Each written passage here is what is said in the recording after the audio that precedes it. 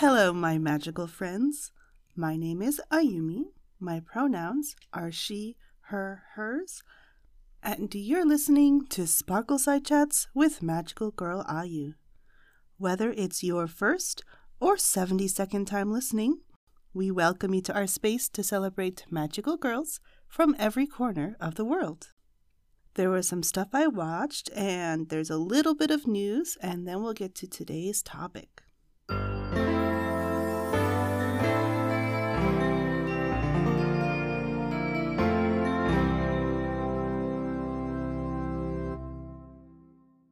So let's talk about what I've been watching. So, of course, every Sunday I've been watching Tropical Rouge Precure, Kirameki Powers, and Wacha Primaji. I don't have a lot to say about this, though this will change soon as my schedule is going to be changing next year, which means I won't be able to watch things as easily on Sundays. Luckily, I know at least 2 of the 3 shows I'm watching are easily streamable. The third one I have to kind of figure out, but I should still be okay. I should still be able to catch up to my shows. But I don't know how long I will be in this predicament where I work on Sunday instead of watching my shows on Sunday. But yeah, it's gonna depend on the border situation here in Japan. So that's fun. But more importantly than that, I finished Magic Knight Rayearth yesterday as of recording. I watched the second season, I should say, as I watched the first season. And you can listen to the episode about the first season with Tyler Tominaga, friend of the podcast. I knew that the plot is a little different in the comics, so I almost immediately rushed to find out what the difference was because I heard a comic spoiler and thought it was in series, and it turns out it wasn't. I'm sure we will get to talk about that in due time, but yeah, I generally enjoyed the series. I do think that there are some problematic elements that are perhaps typical of the 90s, especially from Clamp, but in general, yeah, it was interesting to watch for sure. I hope that we get more magical girls like Rayearth in the future because it does feel like a very fun, unique take on the genre. And yeah, we just need more knights in magical girls, honestly. That's the main thing. But yeah, that's all I've watched, so let's move on to the news. So first bit of news is actually quite personal. So this is something that I've been thinking about for a long time, and I was luckily able to pitch the idea to Anime Herald, and they just recently published the article I wrote about the different kinds of magical girls. So it's meant to be something that is, basically summarizing the history of the genre and looking at what different magical girls are out there. Mostly just because, I could never find anything that was a really good, definitive place to send people, when they didn't really know about magical girls. And of course, I have this podcast because I want everyone in the world to know about magical girls and love them as much as I do. But yes, so I will leave a link to that in the show notes. And I think I'm just going to keep it in the show notes from now on. So, you can have it easily accessible if you're ever in a conversation with someone who wants to know a little bit more about what's going on with magical girls and where it came from and all of that. So I'll also always leave a link in my own personal bio, so you can find it there if you're not sure where else to look. And yeah, I hope you enjoy. Thank you to everyone who has read it already because it came out over the weekend. I didn't know when it would be released, so I'm really happy it's finally out. Next, I wanted to mention The Miraculous Tales of Ladybug and Chat Noir. Season 4 is coming to Disney Plus on January 5th. So if you are a fan of that series, feel free to check it out. And next, this is a little bit of a smaller piece of news because it is very local news, but it is still Magical Girls, so I do want to bring it up. Ridopia, which is a company that is focused on live audio, is releasing a family magical girl comedy play next year in February. It is called Shirona Restart. They have introduced 4 major characters, and they are all very cute, even though one of them is technically a villain. There's a short bio about the characters on their own website and with their names and stuff. But yeah, it is going to be a live audio reading in Saitama Prefecture. in late February. I don't know if anything else will come of this series, but I do hope that there is something else, because honestly, these characters are very cute. The story is very interesting, and like I said, it's a family series, so 3 of the magical girls that we meet are all families, 2 sisters and a mother. And I love their design, so I am really looking forward to it.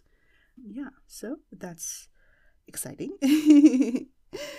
The writer of the story, Toshihisa Kiyo, responded to my translation of their tweet about the thing, so I just really appreciate that shout out as well. So I'm really looking forward to seeing what could come of this, because I do think, it's something to keep your eye out on. And with that, I believe that's everything, so let's move on to today's topic.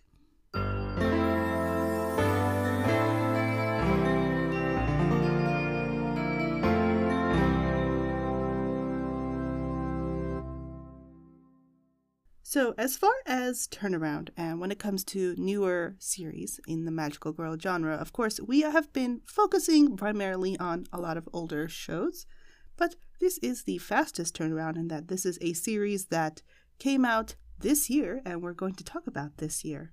We are going to talk today about Fairy Ranmaru, and I am so excited both for this conversation and the guest.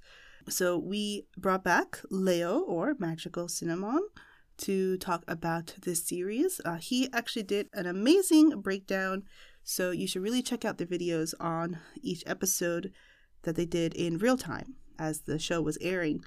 But, for this deeper conversation, I could not think of anyone better, honestly, to talk about the show with. But yeah, so this series is really, really fascinating, not just as a magical boy show, but as a magical girl show. It has a lot of commentary in it. It's a social commentary. It also comes from a very interesting place in terms of the past works of these creators. And I think that it is really fascinating looking at what the genre can be in the future, because it is an incredibly unique series, even for magical boys, and definitely for magical girls. But yes, it is just a shorter series, so if you have not watched it yet, I think especially if you are looking for representation of men interested in men, I definitely recommend this series for sure. It's a phenomenon, and it also is so popular. I really, really deeply hope that they end up with a season 2, because I just want there to be more media like this. I think that it would be very successful if given the opportunity. But of course, nothing is without its issues, so I do want to give a few warnings off the top here before we start. So please be warned that we're going to talk about colorism, sexualization of minor coded characters, which we'll get into in more depth later, depictions of survival sex work, homophobia to a light degree, and abuse, which is a major factor of pretty much every episode, as the victim of the week is often going through a very abusive situation. So whether you want to listen to this chat or you're going to go watch the series for the first time, please keep that in mind, because sometimes it can be a little stressful to witness. But with that, I think we are ready to move on. So let's go on to today's chat with Leo, aka Magical Cinnamon, about Fairy Ranmaru.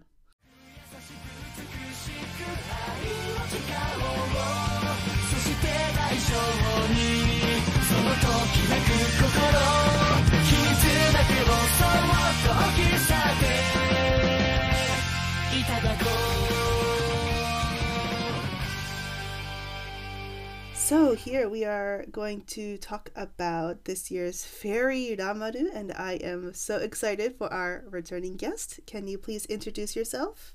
Hello! Hello, Ivy. Hello, listeners. I am Lel. My pronouns are he, him, but you can use any pronouns. I'm comfortable with any of them. And I am very excited to be here to talk about Fairy Ranmaru with Ivy. Yeah, it's just such an interesting, in terms of the genre, this one feels really groundbreaking for a lot of reasons, and yet it's really hard to find people to talk about it with. But I definitely wanted to get your take after seeing, your reaction videos because you were watching it as it was airing and all of that. But before we get started with that, what have you been watching in the world of magical girls since you were last on the podcast? I think it's impossible not to mention the amazing, the glorious Tropical Rouge Precure. Come on. Oh my god, I am really living my life with this season. I am tropicalizing a lot with Manatsu and the gang. I'm loving Tropical Rouge so much. I'm really, really loving. And what else? I've been watching, I don't know if this is really considered a magical girl show, but there is kind of a magical girl in it, which is Tect Op Destiny. Yes, yes. Yeah, you know about it, right? I have been watching it as well. Yeah, it is really fascinating. It's like, I have mentioned it on the podcast actually before, but yeah, the music arts are like very magical girl-ish, but like the rules of them are a little different because they're also kind of like gods embodying humans and all of that. But it is a really, really fascinating series so far. Yeah, the animation is really out of this world. Oh, yes. Like, impressively so good. Gorgeous. Yeah. Yeah. And there is one more that I have talked about when I was here, which is Tonde Buding, which was one that I like really wanted to watch and I could never find it. And well, I haven't found it fully, but I was able to manage to find like the first 10 episodes or so. Ooh. So I'm like starting on it. So like this show is just insanely awesome. It's so much fun. It's so unfortunate that it's so hard to find those hidden gems of the magical girl world. So it's very disappointing for us fans of the genre, right? Yeah. But at the same time, like when you find it, it gives us so much happiness. So I'm very happy. I hope that we're able to actually go into the end and finish this because this is a very good series. I remember when I was younger and it aired here in Brazil and I watched it on television, being able to watch it again, like for the first time in Japanese, because for me, she was called Super Pig. Yeah. So like it's a totally new experience and I don't remember it very well. So a rewatch that does feel like I'm watching something new. Yeah, that makes a lot of sense. I know that whenever I get around to watching it, it's going to be the same experience for me because I have memories of watching it, but I was like 4 years old and in Japan, so I was way too young to know what was going on. But like the imagery was ingrained in my brain forever. Yeah. Yeah, and even here in Japan, it's hard to find. So like I am also on the search. Yeah, definitely hope to find it at some point. It's very interesting how even here there are some shows that are just absolutely impossible to get unless you like find the rare DVD and pay, I don't know, thousands of dollars for it or something. Oh my god, yeah. It's so absurd. Yeah. That sucks. I know. But we are talking about a very recent series. So Fairy Ranmaru did come out earlier this year. And I feel like maybe I heard the news from you when it was first announced, like on Twitter or something. But like, what was your reaction when you first saw the artwork? Because when it was announced, they showed the fairy forms of the 5 characters.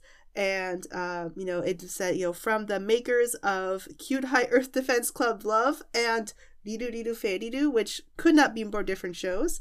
But what was your initial reaction when you first saw this, like the art and stuff? Yeah, it's hard to describe because I was so shocked when I saw the first poster because there is so much life in the Fairy Ranmaru arts and the poses and everything. It exudes like exuberance. So when I saw this, I was like, what is this? Is this actually an anime show? Isn't this just like a fan art that someone did that they put on the internet? But no, it's an actual show. I was so shocked. And I did watch Bowebu at the time. And I remember when I watched Bowebu, which is a magical boy show, I really tried to love it because I love magical girls, and I was like, okay, we have a magical boy show. I really need to love this one too. It looks so gay. So I was like, Yeah. I need to love this. But I didn't love it, you know? I didn't hate it. The first season was good. I didn't hate it, but I didn't love it either. You know, I didn't become like the biggest fan of the show. But then with Fairy Ranmaru, with those visuals, I was like, okay, this one's gonna be good. This one is gonna be great. And I remember I couldn't find anything, you know, I just found the post and like I couldn't find more. And it feels that like there wasn't much more with the first poster and the first announcement. Like there wasn't many details and everything else. So I was a little like skeptical. I was like, is it gonna be one of those shows like 3-minute shows, you know? I was a little skeptical at the start, but I was so happy with the designs and I loved it so much. So I started sharing it on Twitter, like just trying to start conversation and people notice it and people talk to me about it because I really loved it. Like my first impression of it was like super positive and I was super excited for more. Yeah, definitely. I mean, that original series like it's a magical boy show. It's very much like a parody as well. But yeah, it's just definitely like, you know, just 5 guys going through the same motions. And I did generally enjoy it. I found the comedy hit for me, but I could definitely understand it not being quite enough, especially if you're hoping for like romance between the boys or something. Like there was none of that. And then, you know, this also is the creators of Fairy Lou, which is a completely different show. Also very, very cute, but that's a show about like cute little fairies. It's a Sanrio series and it's just like the daily lives of fairies going to fairy school and like living in little flower houses and having tea and all this stuff. And it's a very adorable little kind of slice of life story. And the main character, she like accidentally encounters humans sometimes, and so it's kind of also partially that story, but like it's a very different series. So like when I heard those 2 names together and then I saw these visuals of like these mostly very muscular guys and some of them wearing almost nothing, I was like, wow, this is a very different direction. So, you know, it was really fascinating to see the kind of switch over. And I was very lucky that I was able to read some interviews with the creators as it was coming out. So I was able to get some context, which is going to be very helpful for today's conversation. But it's basically the combination of, you know, all that research into fairy lore and then also wanting to do something else with magical boys that came to the series. But yeah, so so just for anyone who has not watched the series yet, which you should. Definitely. It's about 5 fairy guys. They represent 5 different clans. They're sent by the Fairy Queen to Earth to rescue the hearts of people in need and collect their purified attachments, which are a resource in the fairy world.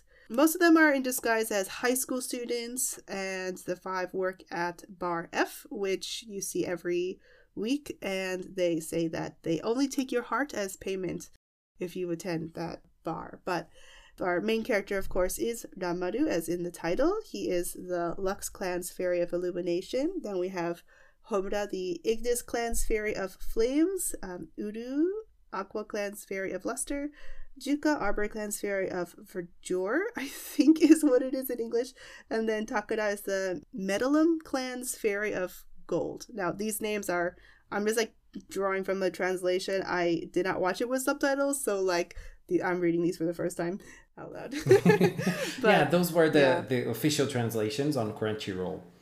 Yeah, and, you know, so we have these, like, very clear, you know, elemental-themed characters. Because of also the different roles of their clan in the fairy world, they have different things that they all care about, for sure. But, you know, basically, we start with them, like, the first episode, we see Ranmaru is the main character, and he is going through the process of collecting an attachment for the first time, where he sees, this kind of dilemma at their school, which we honestly barely see them at school this series. It's kind of funny that they set them there because we see like maybe 5 scenes in the whole series of them at school. But now that you mention it, I have never paid attention to that.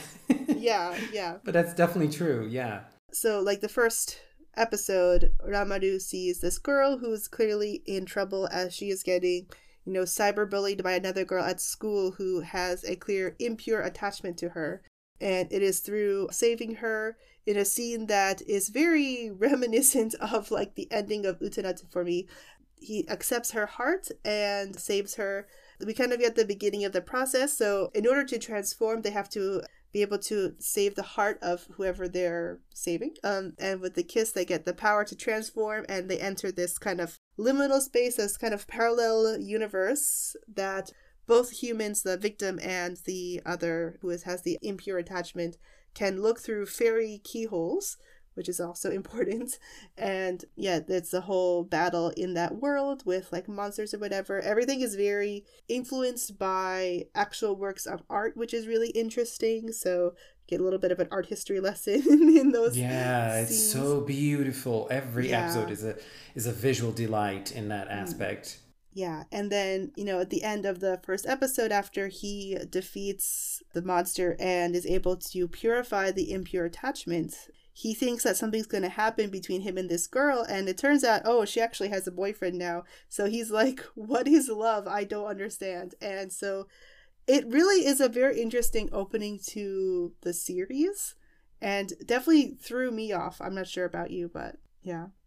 Yeah, the first episode was very confusing to me. I enjoyed it a lot visually. It was very good. Like, the transformation is beautiful. The fighting scene is incredibly beautiful. But plot-wise, I was very confused, especially with the idea of them being at school. Because, all of them are new students, and Ranmaru is the only one who is introduced in the school as a transfer student. The other ones, they already have their roles in the school. They are all getting there at the same time. So I was very confused with this. But I'm glad I kept on watching it because it gets better after the first episode. And now looking back, I don't think the first episode was that bad, As a first impression, I don't think it serves it very well. Yeah. It can throw you off for a couple of reasons, I guess. Yeah, I think part of it also has to do with the fact that, like, the first 10 episodes are each themed after one of the 10 laws of fairies that they introduce in the first episode. So the first episode is titled Romance because the first law of fairies is to never fall in love with the other sex or the other gender. And so, that's like the first thing that happens to Ramaru is he starts to think he likes a girl, and it's like, oh no, you can't have that. But like we see almost right away that like despite the rules, because there's also a rule against like, don't have wrath, don't be envious, never fail to help someone who needs help. Right? You're never supposed to have a physical relationship with the other gender. So it's also very interesting how it's very much structured in a very hetero way, which is... Yes. Yeah, definitely comes up later. But then, there's like, no violence, don't have alcohol, cigarettes or drugs, always be disciplined, never have too much pride, and never reveal your true identity. And it's like, we see all of these things happen throughout the series. Yeah, exactly. And it's funny because we have basically no context to the fairy world as we start watching it. And then we are introduced to the laws. Like, that's the first thing, basically. And then I was very confused because, like, as you said, it's very straight. Like, the laws are very straight. And then it's always trying to prohibit you from a man having a relationship with a woman. So I was like, I found that like a little bit suspicious. Like, one of the first things that really called my attention when I first saw the visuals was how queer everything looked. The boys, when they are transformed, they wear heels, they have big hair, and their poses are very queer. Some of them even have like Vogue poses. Oh, yeah. And they're clearly inspired by the Vogue dance routines. And so after seeing all those images, and when you start watching it, you're like, are they really going to focus on straight relationships on this? Yeah. Because like with Bowebu, for example, they don't focus on romance at all. okay, you don't have queer relationships and everything between the boys, but they don't focus on romance in general. You know, there might be one or two episodes about it, but in general, you don't see it that much. And then in Fairy Ranmaru, it's one of the key points. It's always tied to the plot of almost every single episode because they need that to transform. So there's like this clear structure in the 10 first episodes. We have 5 characters, so we have one character each in the first 5 episodes, and then they repeat that in the second half of the 10 episodes. And so in every episode, we're going to see the male characters having a relationship with a girl or a woman. So it's always going to be like this. And so I was like, oh no. And it also ties into the like very episodic nature of Fairy Ranmaru. It's always that structure of episodes. There's a victim, there is a villain, let's call it like that. Like there's a very evil person that is doing something very bad for the victim of the week, and then they have to save them. And so like there is this clear episodic feel to it, and like very straight formula for every single episode. Yeah, I mean, I think another thing to point out is the first episode is the only episode where the victim of the week is underage. So all the other victims are adult women who have like careers, and usually their problem of the week is related to their career for one reason or another. There's actually one that gets to repeat because she has multiple problems, and I think the person it's like very intentional. But yeah, it's very interesting because it is, I feel like one of the things that's very interesting about this series is that they specify in the beginning that they have to save anyone who needs help, but all the victims are women. So for me, it's this thing where it's like, oh, this is a series about men saving women, and so women don't get any chance to save themselves, if that makes sense, like to get themselves out of a situation. Like all the girls are somehow very helpless, and so it's a very conflicting thing. I think it's one of the reasons why this series is so interesting to talk about. You know, for one thing, it is a very, again, even just visually, a very queer story. If I was gonna have to get saved by a guy, this would be the guy to do it. Sure, like these guys they look great, you know.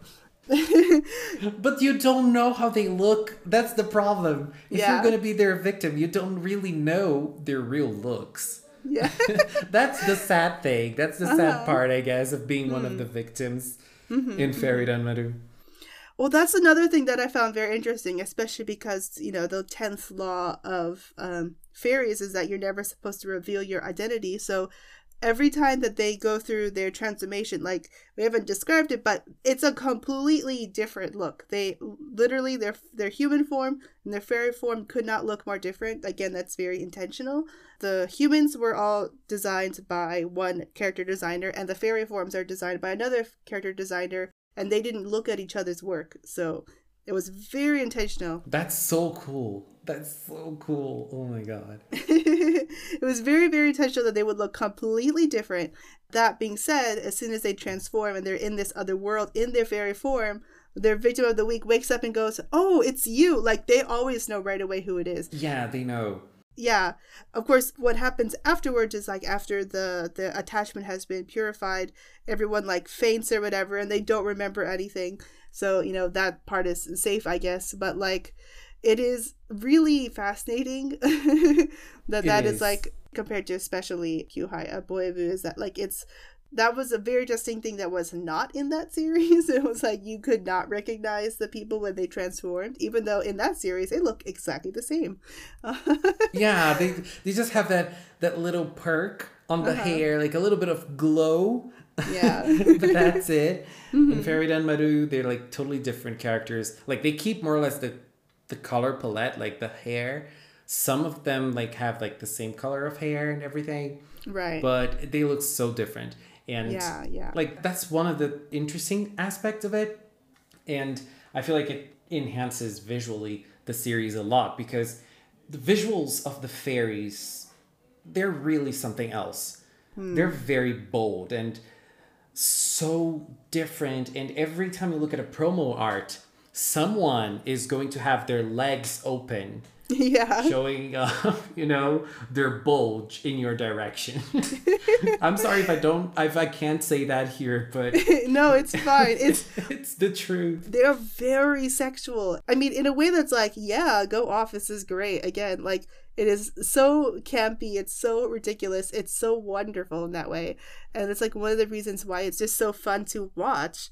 Yeah. But it's just like when you start to get into the story aspect of it, it gets so confusing.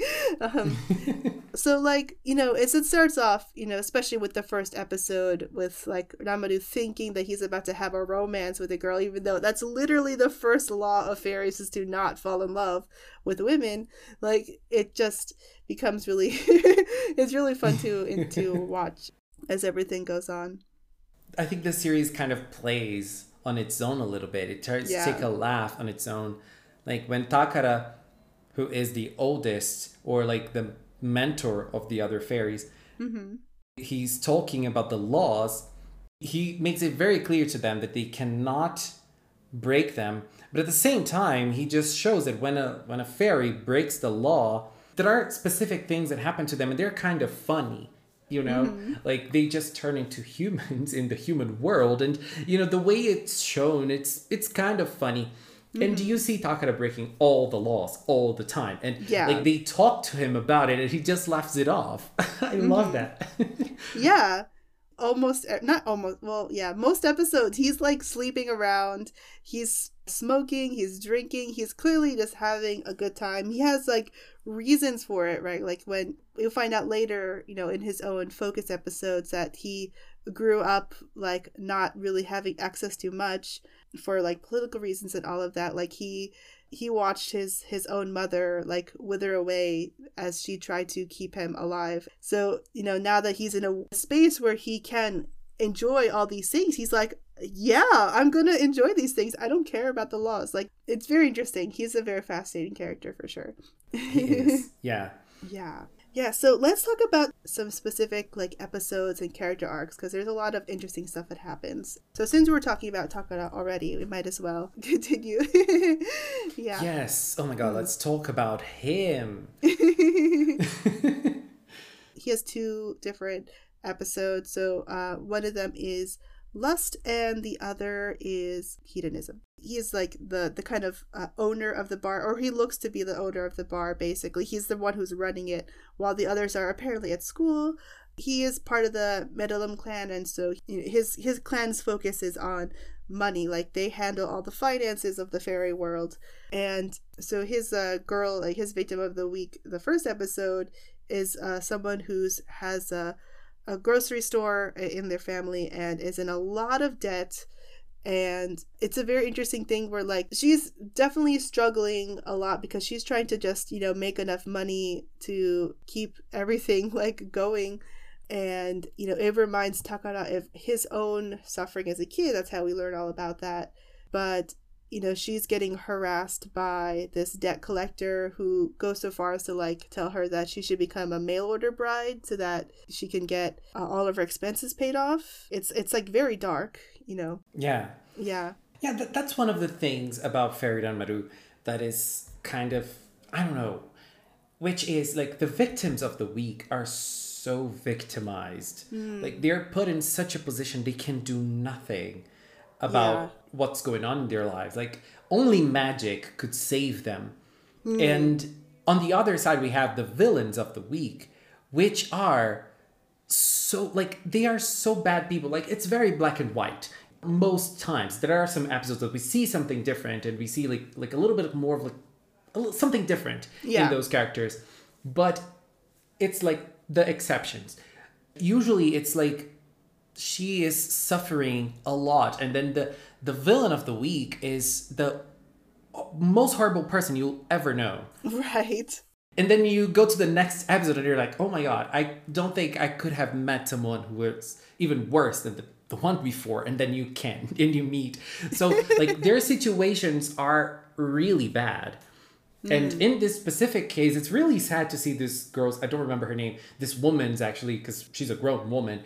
It's very sad to see her situation because, she's working so hard and there's nothing she can do to get out of what happened to them. On the other side, we have Takara, who so far didn't really show concern like the other boys. Like the other boys are going after attachment, they're going after their mission, they take it kind of serious. And like when they call him or when they try to talk to Takara, he's with another woman, he's sleeping with someone, and there is something peculiar about him that when I was watching it, I thought, okay, this is kind of like a little bit of the gay experience sometimes, which is he gets on bed with women and, you know, they have sex, but he doesn't kiss them because that is too intimate. Interesting, So, yeah. Yeah, it's interesting to think about because that happens in real world. And for the first time in episode 5, which is his first focused episode, we see him actually trying and, you know, helping a woman. And it's very nice seeing this side of him, because when I saw him and when I on the other episodes, I thought that his episodes were not going to get mellow as the others, but they do. And he, you know, he gets involved with them, and there is a little bit of, I feel like there's a little bit of, the word escapes my mind right now, but it's like he doesn't try to get too intimate. He doesn't want to show much of him because he knows that he has like this side that can be considered dirty by some people because of what he does and what his real job is. And he tries to stray away a little bit from the victims, but he can't because he needs to help them, and he gets emotionally involved in a way too. So it's interesting to see that. And this parallel of this episode with this woman who is working very hard and she's getting thinner and she doesn't have like time to take care of herself, and it reminds him of his own mother. So this parallel was nice, and I like the way they tell his story because you know, the parallels of what's going on with the characters around him that recall his real life and his real experiences in the fairy world. So that was cool. Yeah, definitely. And I think it's really interesting. Like, I had watched it initially like a few months ago, but, you know, I rewatched it to talk about it for the podcast. And one thing I realized, you know, my second watch around, especially for this episode, is that, like, when she needs help, the victim, Ruise, she actually tries to ask to have sex with Takara as a way to, like she's, like, so stressed. She's, like, it's, like, more implied, but, like, you know, because she's, like, saying, I want you to hold me, but that can be in Japanese, like, a euphemism for actual sex. So, like, she's asking him for, like, to guess, you know, de-stress physically, and he's like, no, I'm gonna rescue your heart. Like, he's going a whole other way. And it's, like, the first time that we see him, like, deny someone sex for love in a way. Yes, that's very interesting. But yeah, and then, like, his second episode is very interesting to me because it's the first time I've ever seen anything like this in any series, much as the Magical Girl one. Is his second victim is this woman Tina, who is a stripper in episode 10. She is working very hard, and she has a son, and her boyfriend is constantly asking her for money and saying, like, we're gonna start a family, we're gonna get married, we're gonna have a house and all this stuff. But we find out, like, you know, he's been gambling all of her money away. And this is reminding Takara of his time as a sex worker, like, you know, a full service sex worker. And it's very interesting to get that aspect as well. It's like, oh, he is older because he's been to Earth before for a different reason. And, you know, again, just like getting so much backstory is really fascinating. Yeah, and like one thing that's very interesting about his story, which is also very sad, is that he had to come to Earth when he was a child, when he was like a fairy child, and he had to come to Earth. So there was like this fairy from the Metalim clan. I think he was like a demoted fairy, I guess. And he had to teach Takara to survive. And the way Takara was able to survive was to, you know, to be a sex worker since he was a child. So he had a very rough time. So, like, after this episode, you really start to understand his character and why he is so carefree and how he also understands a lot about other people's emotions. And that's why you see him with lots of women in the whole series and everything else. Like, I really enjoyed how this story went. And there's also the fact that the Metalim clan is all about money. Yeah. So that is one thing that he he doesn't seem like to prize it very much as the other fairies of the clan that we see that like even committed crimes because of it in the fairy world, in the Matalam clan. And he doesn't seem to have this bigger consideration. But you see the difference between him and the other fairies. Like the material part for him is more important, but not as much as like those greedy fairies that appear to be from the Matalam clan that appear throughout the show. And especially this guy that teaches him how to be a sex worker since he was from a very young age. Yeah. So like his story got very dark, I feel like. And Tina's story from episode 10 was also, they didn't go like full dark with her story. They tried to keep it like a little bit lighthearted, because we know that it can be a very hard life for certain people. And I felt like the narrative tried to showcase her as a regular worker, you know, like that is something that we don't see very often in shows, especially in anime. Like it's very rare to see characters like this in anime. We see them as background characters in certain shows a lot, and sometimes they have lines and everything, but we don't see much of them. And it was very refreshing to see that they showed her as an actual worker. You know, they like what she is doing is legit. Yeah. It's like real. It's a real job, just like anyone. And she's trying as hard as anyone else. She has a family, she has a son, she has a person that she loves, and she's doing everything she can to keep that afloat, because she needs to work. Like that's what she needs to do. And so that was very interesting. I don't know if there was like kind of like a bad bias towards her in the narrative, but I didn't feel it. Yeah. So it's hard to say, but I didn't really feel that while watching it. Yeah, definitely. Because I remember being like, as soon as I first saw it, I was like, oh no, is this going to get weird? Because there have been some weird episodes. But like, no, it definitely felt like her profession was never, you know, shown as being negative. The only negative thing was that like her boyfriend at one point is trying to get her to become a full service sex worker. And while, you know, stripping is a form of sex work, for some people, there is a divide between that. But in either case, that has to be her choice that she does like enthusiastically. But, you know, like it's very much like something that he is pushing her to do, right? And then Takara finds out that this boyfriend actually is already married and has a family. And so she is like actually the side woman, if you will. And of course, that's also even more devastating because like she already has a son. What is she going to do? And in the end, she ends up getting a job at an equivalent of Cirque du Soleil. So she's like, her acrobatic skills are, you know, highlighted as being worthy of like this job and all of that. And it's never positioned to me that like her job as a stripper is negative at all. And I really thought that was very surprising and impressive. Yeah. And I also felt like her boyfriend, if we can call him that, was awful. He was definitely an awful person. But I feel like they didn't really try to go full on villain for him as they did for other villains of the week.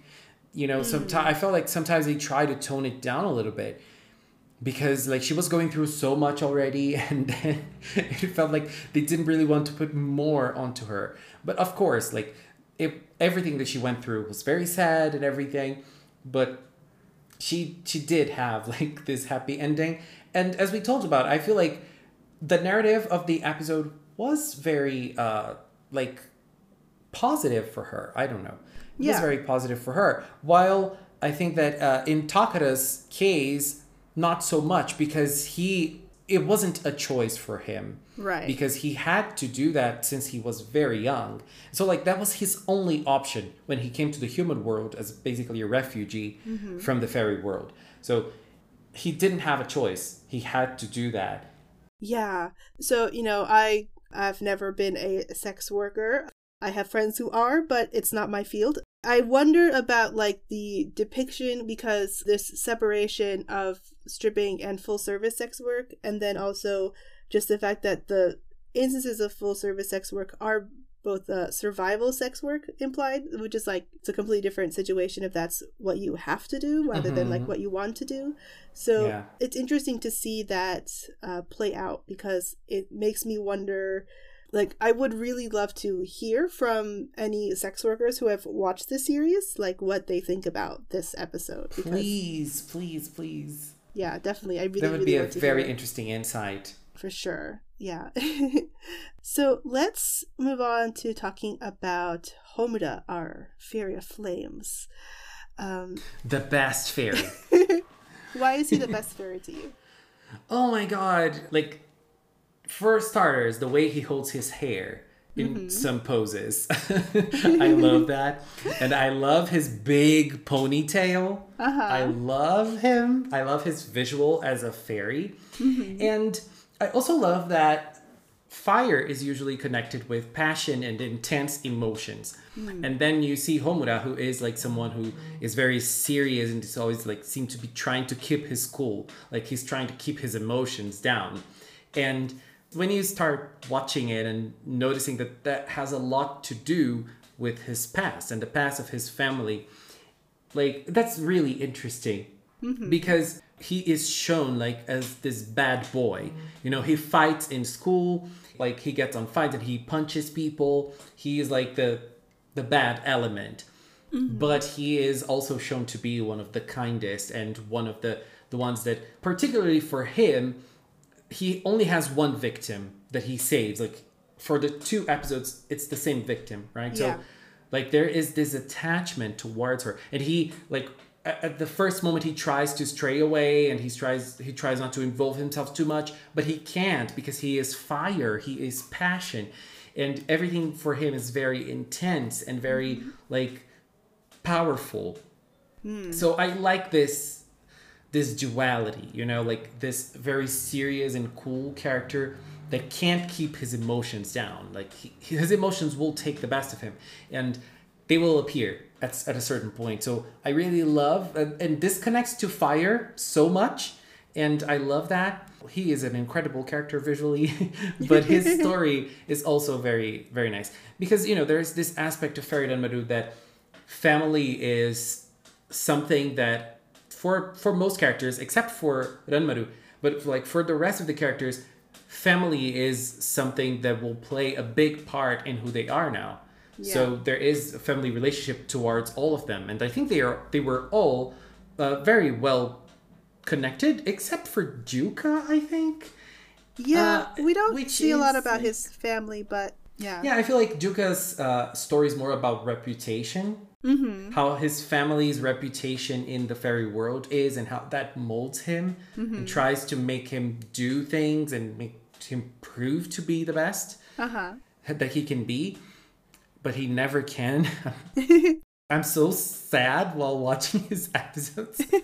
But, yeah, you know, like talking more about Homura, I feel like the way they dealt with his family, like with his father's story, oh my God, that was so great. And how that has like this big implication on how he is nowadays. Oh my God. Love this story. yeah, it's so fascinating. And yeah, in terms of his one victim that he gets to save twice, which also gives us a lot of insight into how the system works. So his victim is a comic book artist who is working for Dump magazine, which is very funny, but she's being victimized by her editor because she wants to create a new series about fairies, and it gets redrawn by her editor, and it's very clear that he's like very into lolicon, or I don't know how it gets translated in this particular iteration, but like it is very important to note that like that word does also mean like pedophilia towards young girls, which I think is very interesting in the context of this series for a lot of reasons. But yeah, it's a whole thing where he's literally fighting against like these like sexualized girls in the world. It's so weird. And, you know, is able to sever that tie. But she later gets victimized by, in episode 7, her bully this time is actually her assistant, who works with her and then accuses her of plagiarism by copying her own story, which is like very interesting. It is sometimes the case that the bully is also a woman, but it is a very interesting situation in here in this episode. Yeah. Episode 2 was very interesting because we hear a lot of stories about artists who are not able to do the things they want to do for commercial purposes. They have to fit a different mold. So in episode 2 we had that, and I feel like there was a little bit of criticism towards Lolicon as well. Like, this is so creepy, you know, like, why do you like this kind of thing? So that was very nice. And in episode 7, I feel like this artistic side of the story also came forward. You know, like, sometimes you can't trust your coworkers, and sometimes the people you believe in are the ones that are going to betray you. And things like that. And it felt particularly sad because I got very attached to the victim that Homura saved. She is a very interesting character. You know, she just wants to do her own story, her own manga. And it's very nice because they get their memories erased after they're saved. But in her case, not really. Like, it stayed on the back of her mind because the fairy that she drew was just like Homura, the fairy. So it was very nice. And there was even a Kimetsu no Yaiba, Demon Slayer reference in one of the drawings. Because it's like the sensation, right? So it was very nice seeing that in the show. And I got very attached to this character. And Homura got very attached to her too. Because like both of them, they were really having feelings towards each other. And that's a law that you cannot break. And this is the start of a very interesting arc. Oh, yeah. Which is probably my favorite arc of Fairy Ranmaru. Because we have Uru, a character who is severely close to the laws. He does not want to break any laws. He wants to be the perfect fairy. He wants to be the perfect example. And he does not want to break the laws ever. Yes. And so he sees Homura breaking a law. Which is Homura is getting involved with someone else. So he gets very nervous around Homura.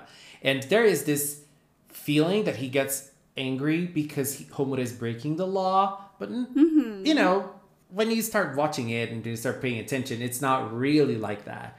Homura is very intense and he's fire, he's power. And Uru can stand that.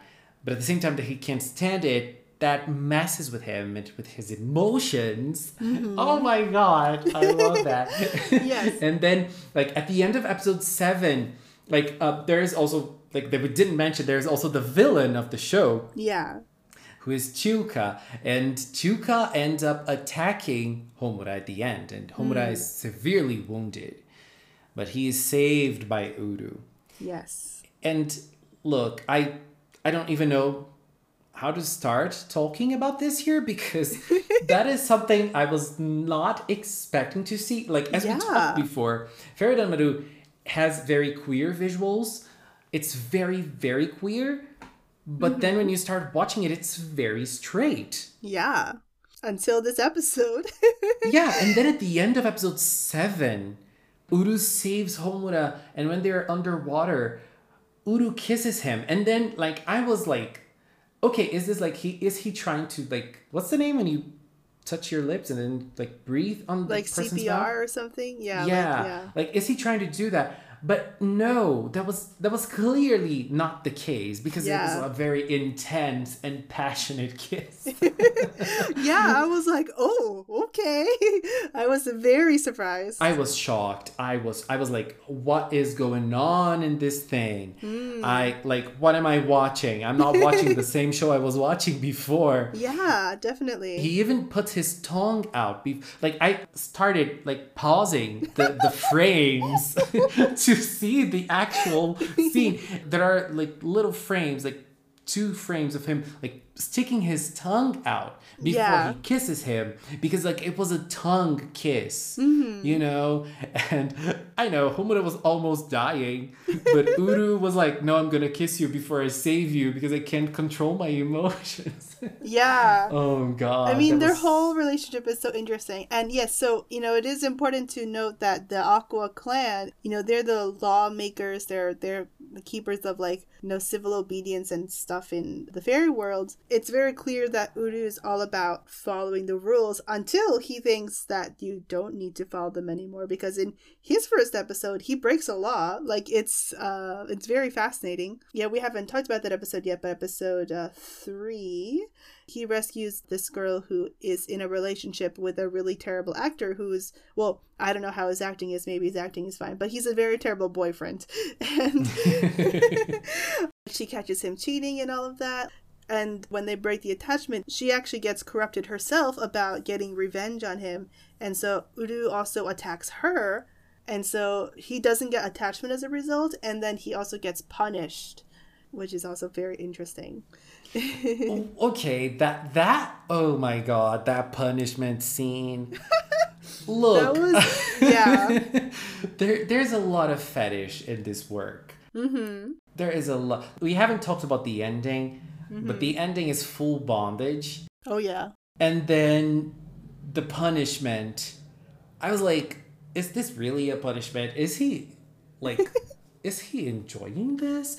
I couldn't understand if he was enjoying it or not. But like the position and like, since I watched it on Crunchyroll, I don't know how the final version of the episode is like on DVDs and such. But on Crunchyroll, like he had his legs open. Yeah. He had his legs open, and then there was this black line in the middle of his legs. It's like very clearly like trying to, censor something. Yeah. And I was like, okay, if you put it there, it looks like worse than if you didn't censor anything. It looks dirtier. Yeah. It's so fascinating. Again, like, just being incredibly sexual in a way that's like, sure, why not? Let's have a good time. But like, it's just very fascinating. Yeah, because when you think of punishment, like punishment is a bad thing, but punishment is also used in other contexts, of other sexual contexts, right? So I don't know if they were referencing that. There's one thing about Uru that I find it interesting, which is he is the most stern one. He's like the most serious one. But in his punishment, he gets this bondage punishment. And also his weapon is a whip. Yeah. Which is also very fetishy in a way. It can be very fetishy. So it's like the most serious ones are like the most, they're the ones that are hiding their desires the most. Is it? Is it that they're trying to say, I don't know. Yeah. But it is, it's very interesting in a lot of ways. Like, yeah, when Uru is like, freeing the people of their impure attachments, like his legs are all the way open already. Yeah. And he's got the whip on himself. Like, it is very, very fetishy. Like, it's quite intentional. It's like no surprise at all. For any fans of Fairy Ranmaru, they definitely need to follow the animators on Twitter, because there's a lot of like extra art and stuff that gets posted. It's like, okay. Yeah. Yeah, some of them are very peculiar. I love them. Yeah. But yeah, so yeah, the relationship, going back to like Uru and Homura, is so interesting because, we find out over the course of the series that there's a history with their parents, particularly Uru's mother and Homura's father. And it complicates things in a lot of ways.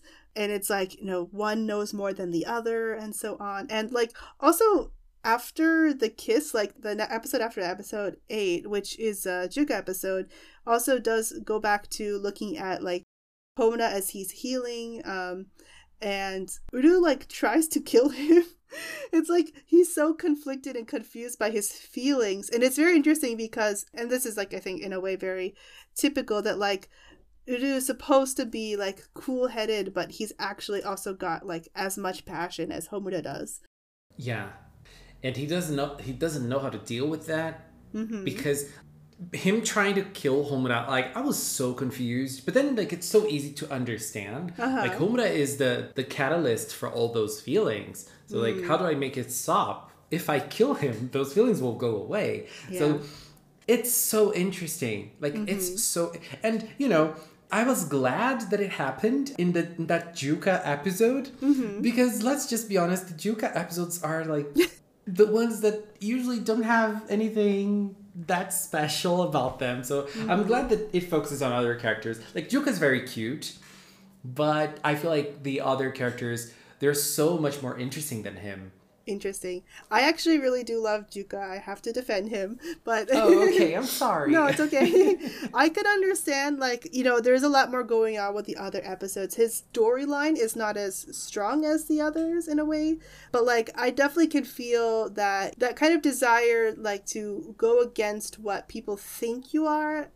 In a way, like, Yeah. everyone is just like, oh, you're so cute, and he's the only one that kind of shrinks a little when he's in his fairy form. I could definitely understand that, like, not wanting to be seen as cute, even though you are literally so cute. He's adorable. I just want to give him a big old hug. But I could definitely understand that, like, this not feeling like you match the way you look and stuff like that. Yeah. And there's this whole thing about his family too, which is like the underestimated family, and so he tries to prove that he can be a strong fairy. And I feel like the narrative fails him so much in this aspect because in every episode someone needs to come in and help him because he can't do things by himself. He's not that strong. There is one, like, I think it was his second episode, he suffered so much during the fight.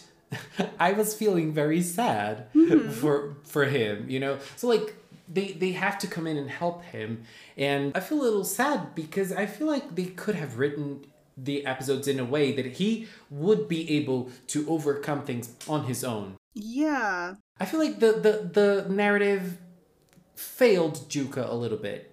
Yeah, that makes sense. I do think that he doesn't get as strong, like, a plot or anything as the others, and I mean, it's okay to not, like, be as strong, I suppose, as the others, but yeah, it is interesting because he has quite an opposite reaction to Uru, because in episode 4, his victim of the week becomes the next bully in a way, like, if she's an idol who is being victimized, and then when she becomes the top idol, she does the exact same things her bully did, and he doesn't do anything about it.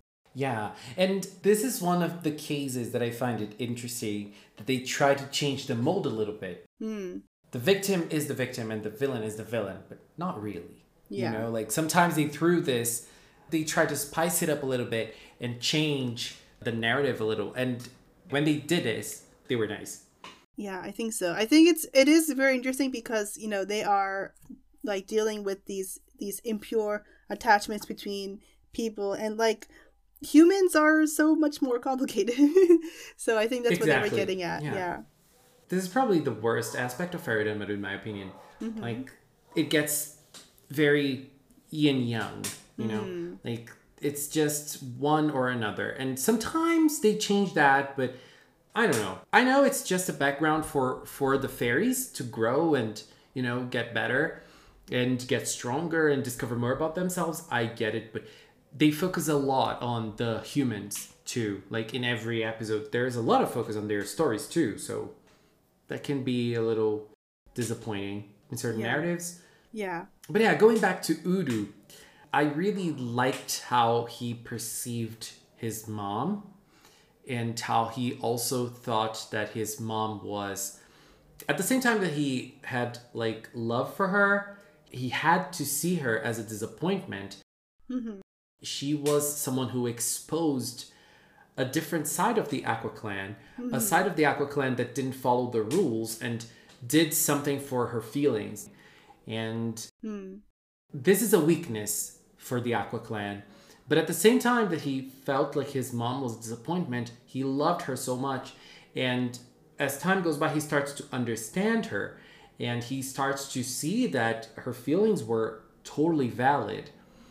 And I think that it was in episode 9, which there is a woman that is having an affair, and the victim is her daughter, and she committed suicide.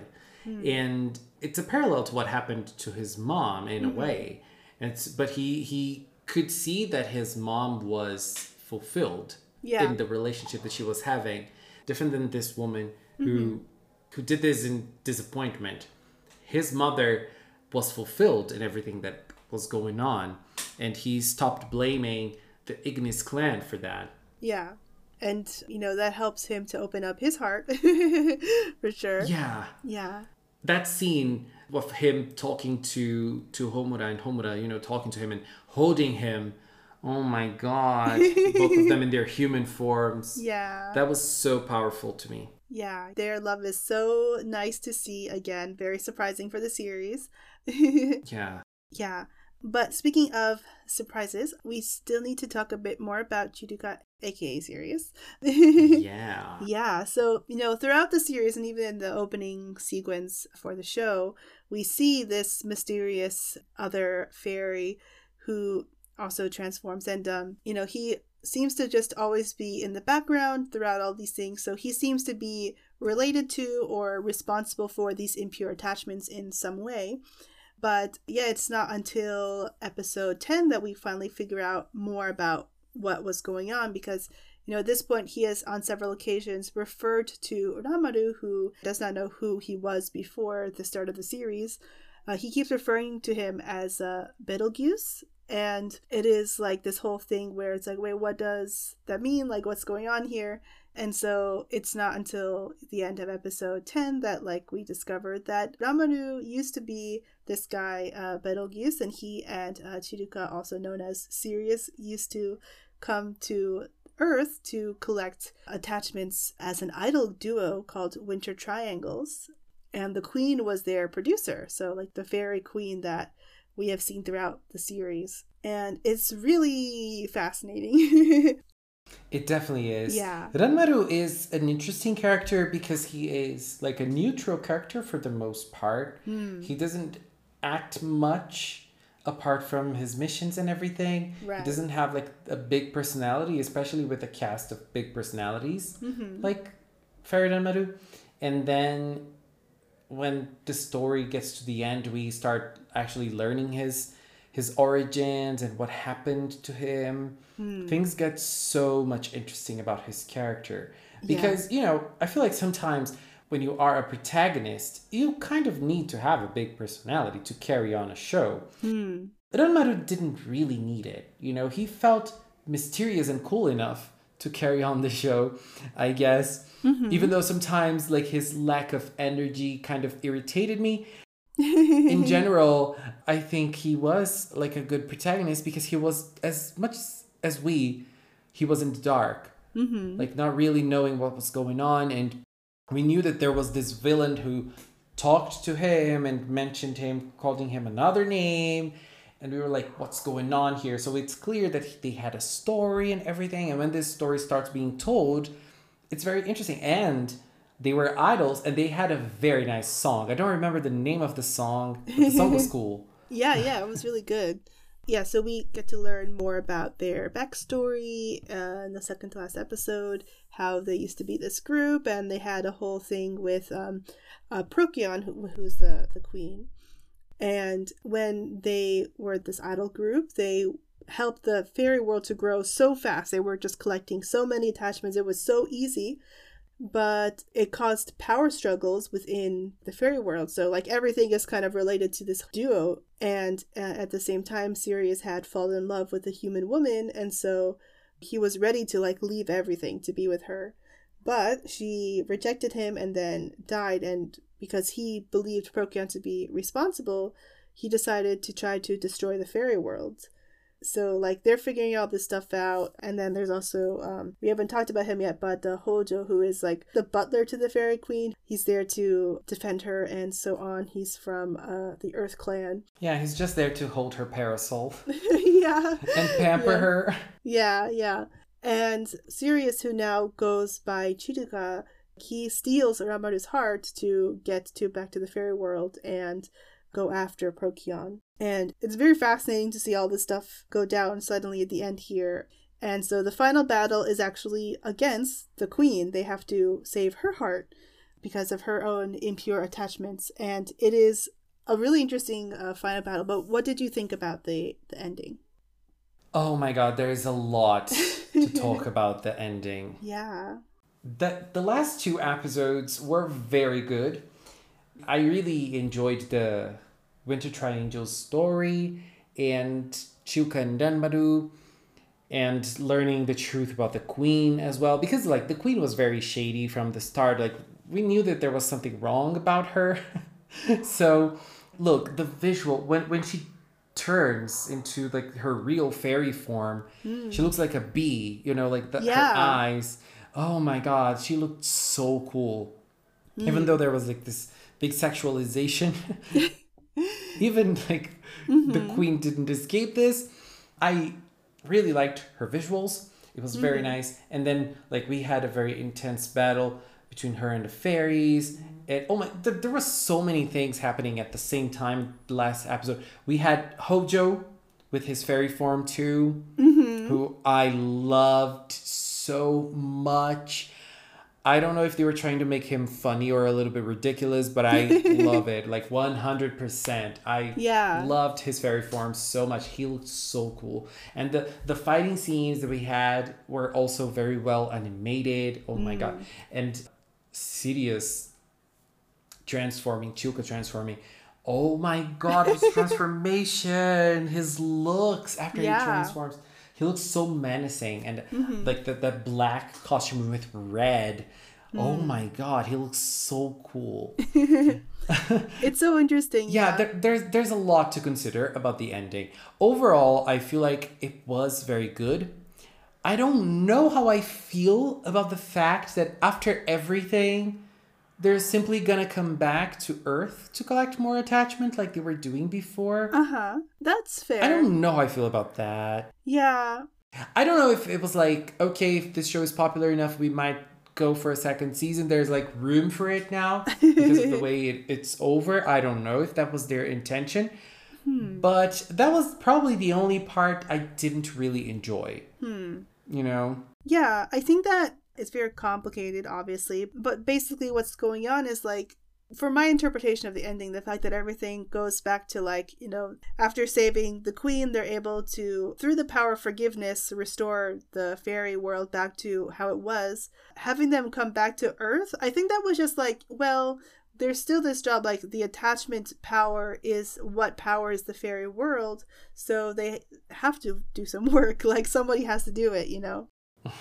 Yeah, I think that's what they were going for there. But like, obviously now they can do it knowing that like there's nothing else going on, you know, like they can trust the queen now and all of that. Yeah.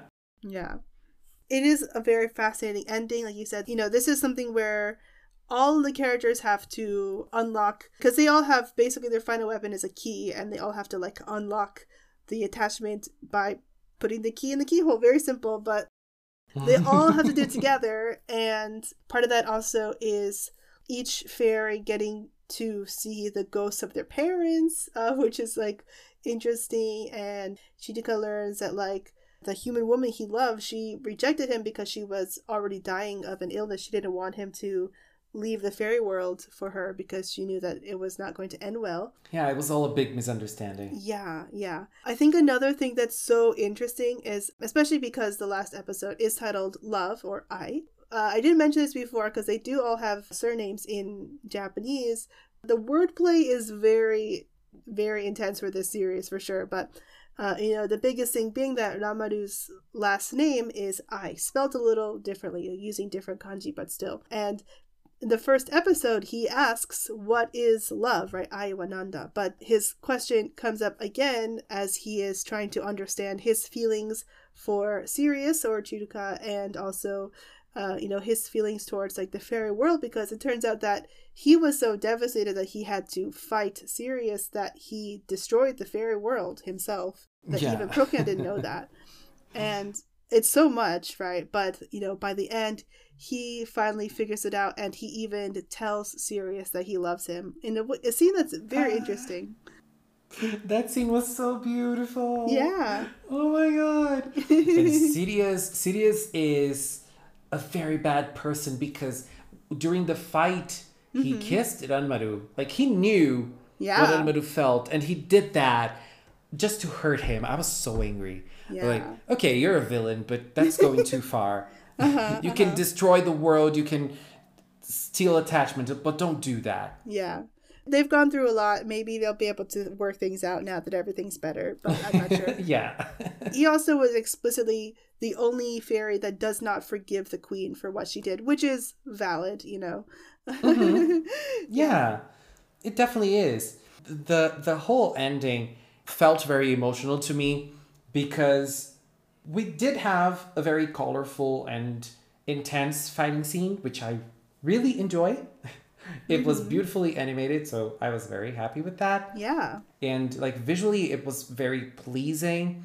And I am a very visual person, so I enjoyed that. If you are a very visual person, you are gonna like Fairy Danmaru because it's like all episodes have like a very strong artistic side. And animation wise, the last episodes were very, very strong. And a little before they get the unlocked hearts, there is this like super powerful scene with Uru and Homura. Yes. Like we have to go back to them because Yes, it's yes, impossible. yes. That's probably my favorite scene from the show because look, I was already like accepting the fact that we were probably not going to have anything else from that kiss from episode 7 Yeah. because I felt like those last few episodes was going to focus more on Ranmaru and his story.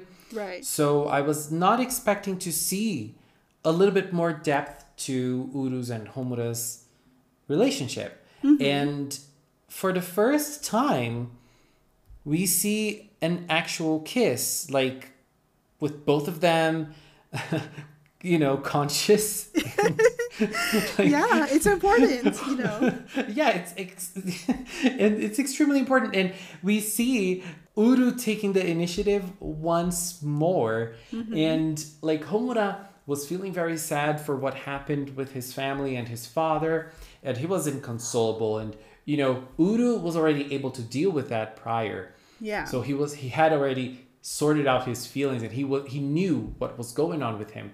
And so he was able to help Homura deal with his feelings, and in a moment that I didn't think that would happen, because I thought it was all gonna go to focus on Ranmaru's story and Sidio's story and the Queen's story. And so to have that in the middle was so good. And that scene was so beautiful. That kiss, I screamed when I saw it because I was not expecting that. Yeah. And that last episode made me cry so much. Yeah. And I'm not a person who cries a lot, but that episode really did it. Yeah, again, like the first kiss in episode 7, for one thing, Homura was not conscious. And the other thing being like, because of the situation, it could be read as like him trying to save his life, right? It's very ambiguous. And we see that so much in media where it's like there could be something there, but like they kind of dance around it. But episode 12 shows it's very clear that like no, they love each other, they're kissing, they're really together now. Like it's so good. I also was like, yes, was so excited. Yeah, it was very good. It was very surprising. We also had the confession, Ranmaru's confession, at the end, which also was like, it was clear the story was going that way. Having a scene of that is another thing. And it's bittersweet because Ranmaru was able to finally get together with himself and understand his feelings and understand his memories that he was not able to reach before.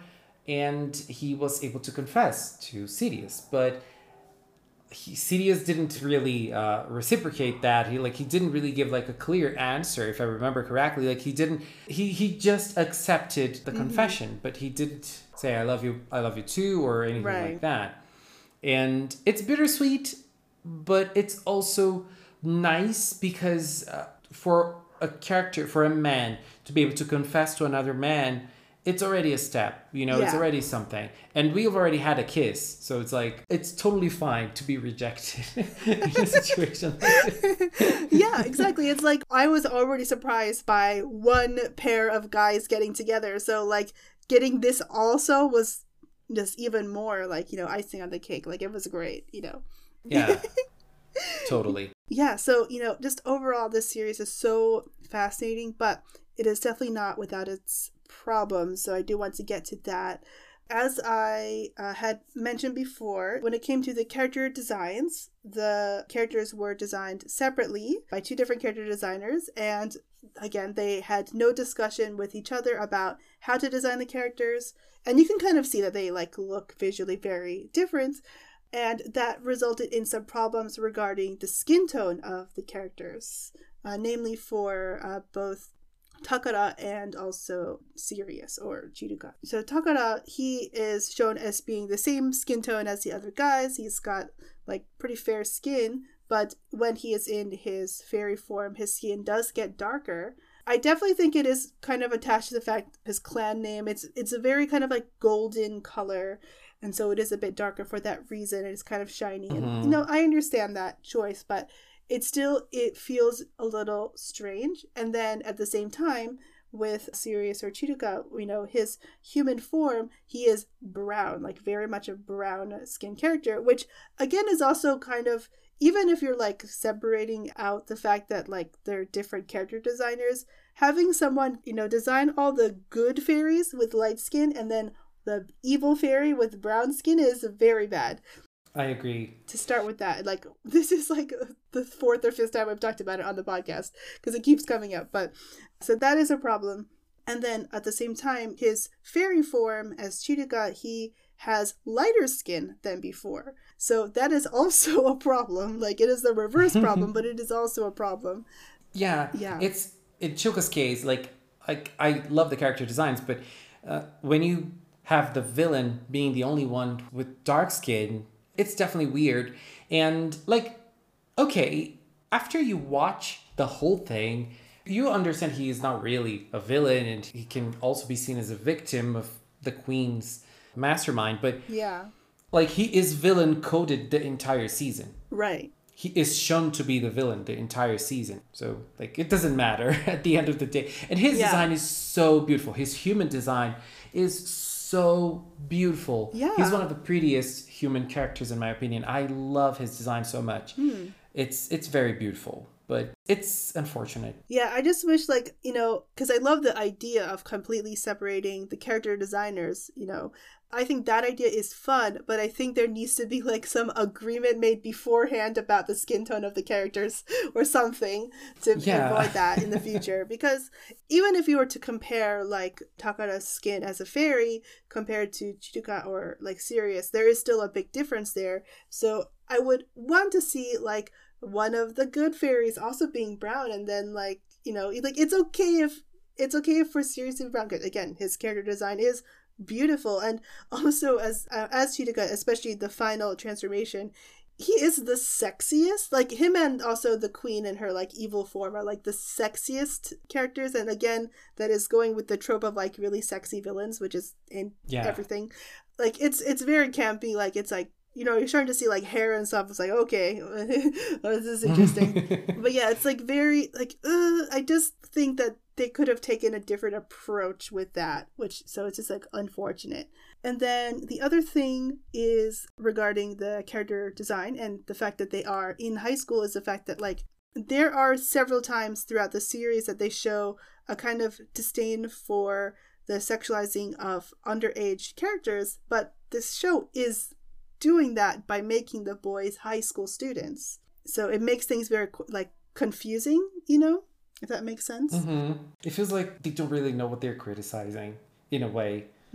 It's a confusing criticism. Yeah, for sure. Because like you said, you know, the episode 2 with like the Lolicon stuff, like it's making a very, very clear position. That's super creepy. Yeah, like it's very clear, like, yeah, this is wrong. You know, these girls, like the way they're designed is very creepy. But at the same time, they're showing these like teen boys that are transforming into very sexy fairy men.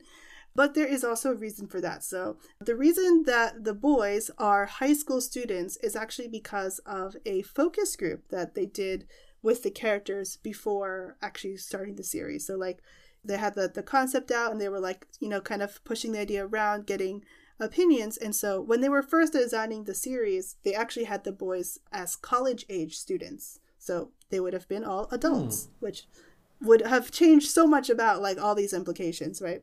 That would be interesting. However, the reaction from a lot of the focus groups was very negative about them being college age students. They thought that that was kind of creepy to have the guys be like really sexy and also trying to save these. But if they were high school boys, then they were suddenly seen as more innocent. Oh, okay. So I think it's very interesting. It is. It definitely is. At least they're not sexualized heavily when they are in their human forms. If that's any consolation. It's just like I don't get it, but But I find the fan service in the show, in the actual show, not in the designs, but in the actual show, very funny. Yeah, actually, yeah. because like sometimes the camera will just focus on certain parts of their bodies, and it's just very funny. Yeah. And there is another thing that I find it kind of like, this is funny but creepy at the same time, which is the fairies, they don't look very young, like in their fairy forms. Yeah. Except for Juka. Yeah. Juka looks like a child.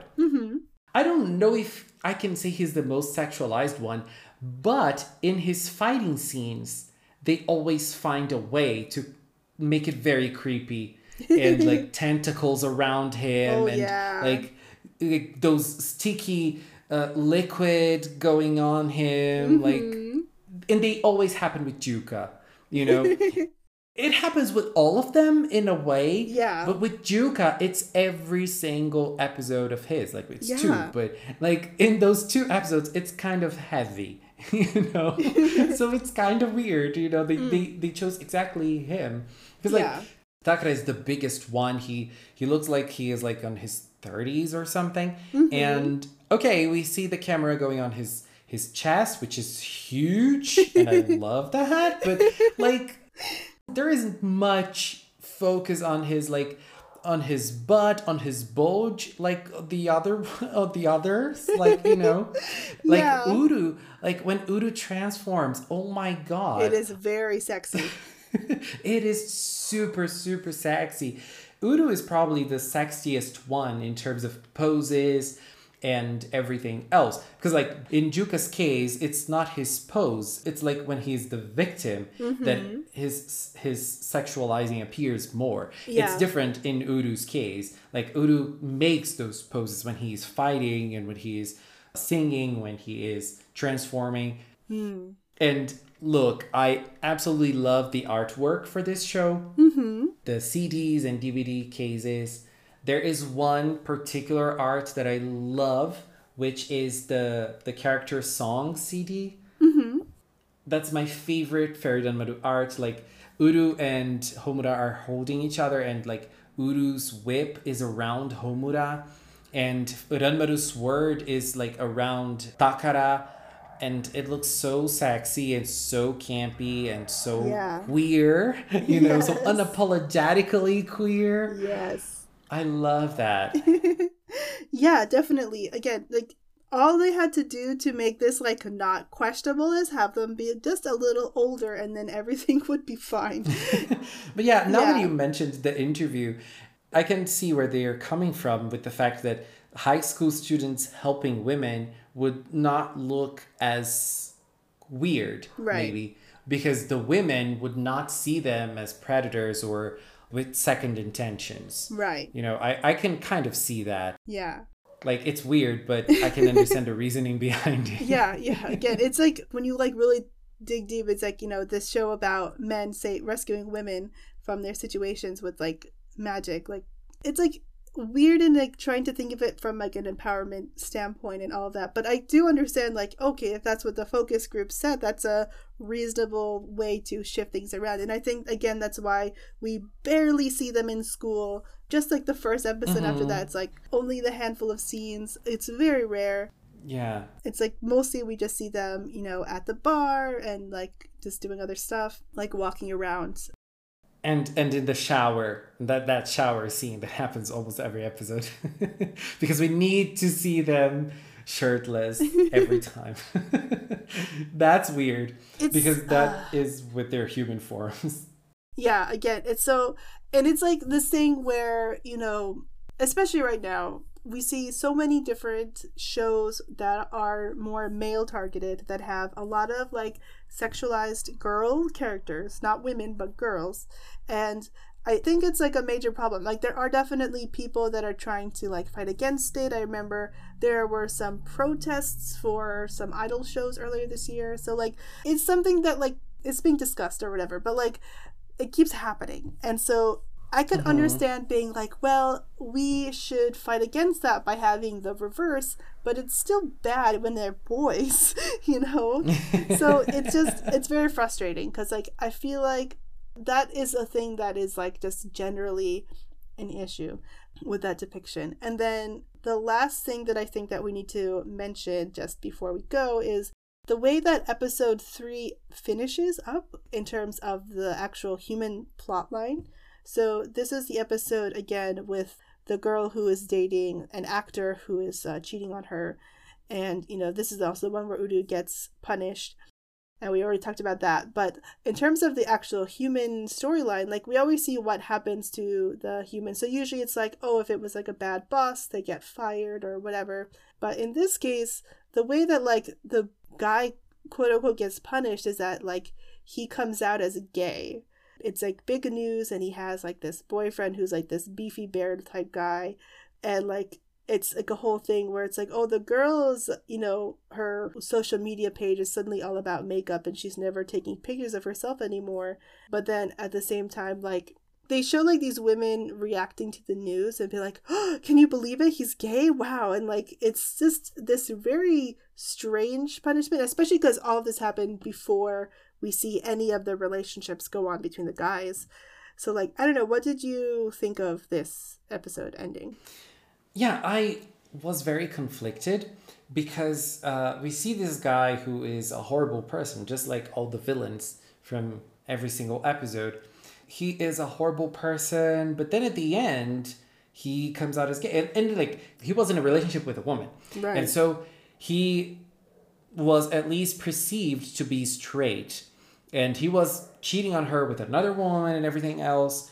So when I saw the ending, I was like, oh, that's cool. Because it's like, oh, they're showing it as a natural thing. Like, he is with a guy. That's cool. But then when I thought about it more, I thought, like, for once, we already knew he was a horrible person. So I was like, it's clear that this guy that he's with is an older man. It's not a man that's his age. Well, that's obviously not a problem if you're both over 18. That's totally fine. But knowing the guy, you're like, is he with this man because he likes him? Or is he with this man because he is seeing some advantages in this relationship? Like, what's really going on there? And there's also this fact, like, was he a bad person for those women he was with because he was gay and he was not being able to deal with his sexuality before? That's why he wasn't a horrible person in his past relationships? I don't know, because as I said, when I saw it for the first time, I thought, well, that's cool. They're showing it in a natural light. But then when you think about it, it's kind of weird, especially because it's very fast and they don't go deep into that. Right. You know, so it's like, where does this show stand? And as you said, like, this was very early on, and so we didn't have those relationships being fleshed out with the boys and their feelings. So at that point, I was still with that mindset of, oh, this is a very straight show.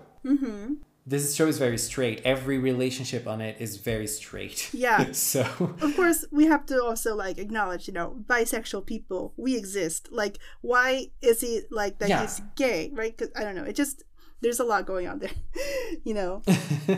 Yeah, I feel like those things are so important that when you put in on a small scene like that, it can create so many different interpretations that sometimes it's even better that you leave it out. Yeah. Because, I don't know, still to this day, even knowing like all the other things that happened in the show, I still don't know their intentions with that scene. Yeah. Because like, I'm not judging that guy over liking that beefy older guy, because, you know, I totally understand him but, you know, like, knowing him and knowing like what he did, I thought that he was like with him maybe because he was rich or he was getting something, you know, in return. The relationship's like, this is not a real relationship at all. It's just like he's getting something in return. That's why he's with this guy. So it's a little complicated. it's not a little, it's very complicated to, go deeper into that scene because it's so short and we can keep on thinking and we're never going to get into an actual answer. So I still don't know where this show stands in this. Yeah, definitely. I think it is like very frustrating because it's just confusing, right? And again, just like with all the other problems, it just feels like, if they had talked it out a little bit more or something, that like they could have all been solved. Yeah, and like we are talking about a show that, as we said in the beginning, it's very different than everything else. Like, it's a show that has nothing like it. Design-wise and story-wise, it's very unique. You're not going to find anything like Fairy Danmaru. Right. And I feel like for you to do a show like this, at the start, I thought they're not going to show any queer relationships on screen because they probably wouldn't get the funding for a show like this if they did.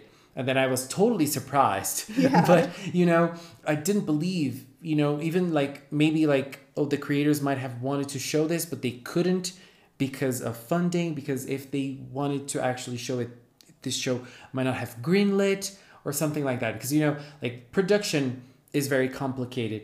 Right. And sometimes like the money mindset is not in the same place as the artist's mindset. So sometimes they can't do whatever they want to do. That's proof because they wanted to do a college setting and they couldn't because like the focus, you have to think of how people will receive the work because you have to have public for what you're doing, right? So as I'm saying, like I was very afraid of not being able to see queer relationships on screen because I was thinking that they would not be brave enough or a show like this would never be greenlit if they would show a kiss or something, but I'm gladly wrong. Yeah, definitely. Again, it's so unique, like even knowing what came before it, to make this, there's so much that like you could not expect. The fact that this is not adapted from anything because like, it's like if there was a comic that had come out before and we could see like that reaction or something, that would be even more clear. But this was made from nothing in a way. And it's like so fascinating that they were able to do all these things and cover all these different complicated topics in just 12 episodes. Yeah. I think it would be very interesting to see how they would approach a second season. Oh my God, I would love that. Oh my God. Yeah. Or just, at least like I want to see these creators continue to do the work because like they love to talk to the fans and like, they can see like all over the world, like they're interacting in English and in Japanese. Yeah, it's very nice that we can see like how they reimagine the characters in different settings, like the characters in the beach or the characters in a sleepover, like arts like that. And it's so cool because the work feels so alive. And I feel like it makes the fandom going even after the show has ended. We can still talk about it. We can still ask questions for the team and they answer. It's very nice. And the fandom seems to be very passionate about this show because every Animage issue that comes out comes with a character ranking, right? And Uru is a very popular character. He's always very high up in the character rankings. And Homura is there too. Like, but Uru is always the highest one. I'm like, okay. Yeah. I'm very, like, it's great to see something like that because, you can see that the fandom is still alive and still loving those characters and still thinking about them. It's not a show that was done and was forgotten. And I don't know if it was very popular. I don't think it was, like, super popular when it was airing.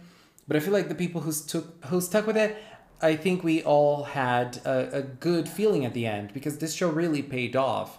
The people who dropped it at the start probably have a very different feeling than those people who actually went and stuck with it until the end because it was really a great show. Definitely not perfect, but it was worth the wait and it definitely stands on a league of its own because it has nothing like it. You're not going to find anything like Fairy Danmaru. Yeah. And I hope it opens doors for more shows that like are very unapologetically queer in visuals and in plot too. Why not? Yeah, definitely. It is just so unique. And like there's so much we still didn't talk about, like not even like, the Baku and the sloth. Like there's all these little things that are so great, but like they're so cute. Yeah. The songs, the character songs that they play a very important role in the show too. Yeah. Because they talk so much about each of their personalities and the songs are great. Yeah, that was also interesting because it's a very long sequence as well. And, I just think that it's just, again, very unique, but definitely, a really great welcome part of the genre. I really hope that we can get more things like this in the future.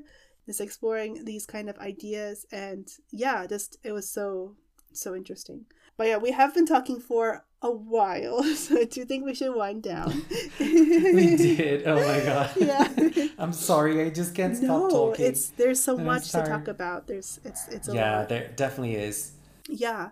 We are running down to our final question, and since you are a returning guest, I can ask you this question, which is, what do you hope to see in the future of the magical girl genre? I feel like the magical girl genre nowadays is so big. Like, it's always been, but nowadays it's so big with so many different shows and very many different styles. I just hope it keeps on being like this, very diverse styles and very diverse magical girl shows, with musical shows, dark shows, happy shows, colorful shows, children's shows, adult shows. I just want the magical girl world to keep on blooming because there is so much magical girl goodness around. I just want it to keep going strong as it is. And obviously, Sailor Moon's last arc. I don't know if it's going to be a movie. I don't know if it's going to be an anime, but I need the Stars arc animated. I am crazy about the Stars arc in the manga. And after Sailor Moon Eternal, that I absolutely loved, I cannot wait for more.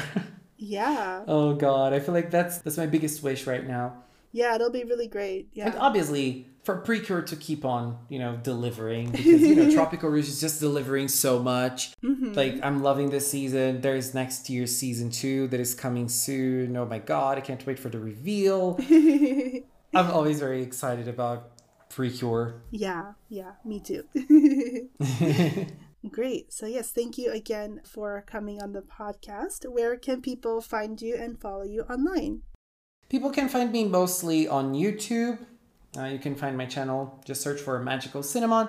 There is a whole collection of videos from Fairy Danmaru, one from each episode. I like doing videos right after I watch the episode, just to, show how my feelings are without thinking too much about it, That's how I like to do my content mostly. Mm-hmm. And my channel is full of Precure too. It's mostly Precure related, but I sometimes cover other magical girls, and I covered Fairy Danmaru weekly. So you can find me there, or you can find me on Twitter too. Just search for Magical Cinnamon. I have an Instagram, but I kind of don't have an Instagram because I barely go on Instagram. But you can find me at Magical Cinnamon there too. Great. Yes. So yeah, thank you again, and I hope you have a good rest of your day. Thank you.